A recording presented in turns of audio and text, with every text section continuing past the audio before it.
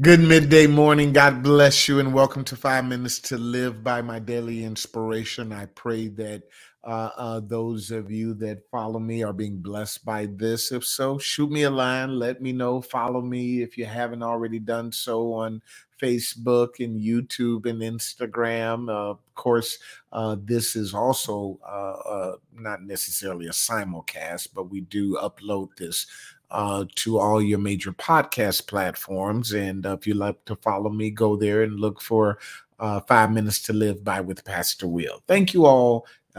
We certainly appreciate you greatly. So this week we're looking at the outpour of the Holy Spirit as a part of Open Visions. Open Visions is direct communications with God, and there were seasons that we read in Scripture where there was no open vision, that it was no open vision or God's communications was rare, not because God wasn't speaking, it was just that man couldn't hear, man wasn't hearing. In one particular case, is because their lives were filled with sin, greed, and immorality. In another case, it was because they were still immature. Eli's sons were wicked men who did not know the Lord. The Bible called them, described them as the sons of Belial.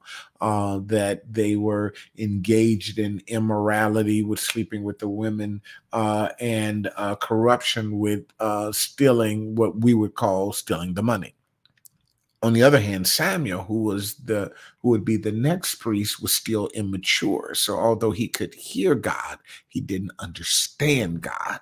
And so we have to study and learn and grow and have leaders, pastors, shepherds in our lives who can give us wisdom and knowledge. Now, in Acts, however, the second chapter is the fulfillment of a prophecy that had been given by the prophet Joel.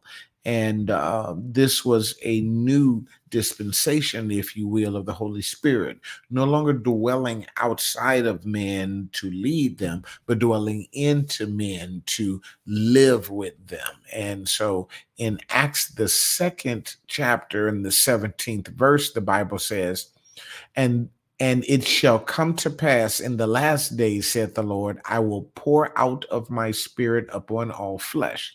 And your sons and your daughters shall prophesy, and your young men shall see visions, and your old men shall dream dreams. So the way we gave you this word this week was the outpour of prophecy, which is the Logos word, that now the word of God, the written word of God, is accessible and available to us all, not just the priest or the prophet, even though technically we are all priests and prophets of our own personal temple. But we all must learn the Logos. It's available to us. We must delight. We must meditate on it, study it, get our steps ordered by it. Let it be our lamp, our light. But the second thing he says here is, and young men shall see visions. That is the Rhema word, Logos word, what God said, Rhema word, what God is saying in specific to you for a specific situation. Now, we've got to understand the difference between Logos and Rhema. Logos is for everybody. Rhema is just for you.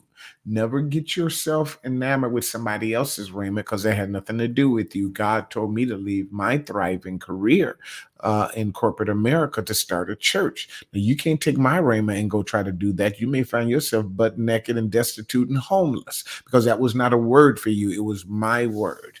God told Peter to launch onto the deep to get a bunch of fish. Well, that wasn't a proper way to fish during that time. And so you might do it, and it may not work for you because it wasn't for you. He told Peter to step out the boat and walk on water. You step out of the boat, you might drown, because that was not your Rhema. But here's the problem. What you think is Rhema may not be Rhema. The Bible says, believe not every spirit, but try the spirit. How do you test and try the spirit? Through the Logos.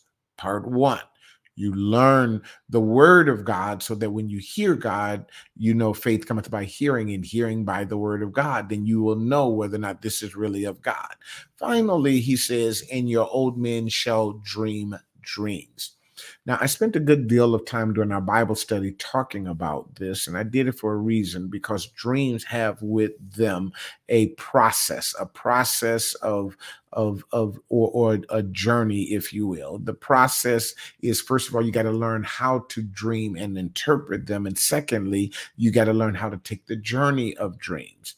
When the Bible says try the spirit, test the spirit, the learning how to dream. Everybody that's a dreamer must learn how to properly dream, learn how to properly interpret dreams, learn how to get the stuff out of the way so that you are dealing with a true dream. The Bible says that false prophets and selfish dreams, hallelujah, that you cause yourself to dream will prophesy to you falsely. And the reason why you would know that it's false is because you know your logos. Now. Dreams are about your future. They come in two flavors, either as a warning or as a blessing to prepare. And sometimes they're intertwined because Joseph, when he dreamed his dream, brother went through hell. Brother went through drama. His brothers hated him more. He was thrown into slavery. He was put in prison and forgotten. But it was a process. He was literally every step along the way, God was preparing him. Y'all listening to a brother? Preparing him for what he ultimately would do or become, which was the prime minister, the second in command of Egypt. He had to get prepared. He had to get rid of his pettiness, and he had to get rid of his vengefulness in terms of what people were doing to him. Because in Genesis 50 and 20, and we know it worked because he said, as for you, y'all ninjas right here who tried to kill me, he said, y'all meant it for evil. Satan tried to destroy me, but God meant it for good to save many people. That means that Joseph went through his process, his journey. He learned how to dream. He learned that I don't want my gifts to take me to a place that my character cannot keep me. And so God says, take heed, that is, get your warning, but also prepare. Hallelujah, because there's a blessing. There's an open door coming. My time is up, but I really want you to, if God is dealing with you, I want you to take the time and study and learn dreams, learn what God is doing. Take every lesson. Don't assume that negative things are always from the devil. It's just the devil. It's just the devil. Sometimes it's God preparing you. It's God getting you ready. I'm going to really dig into this in our next series on open doors. But until then, I hope that you're being blessed by this. If so, please share it. Let people know about it. I come on every weekday at 10 a.m. on Facebook and YouTube. If you're being blessed by it, please comment.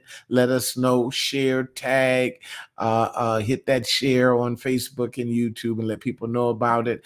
And make sure you subscribe. I'd love for you to subscribe to what we're doing here by going to victoriouspraise.org/podcast, or just go to all your major podcast platforms and look for 5 Minutes to Live By with Pastor Will.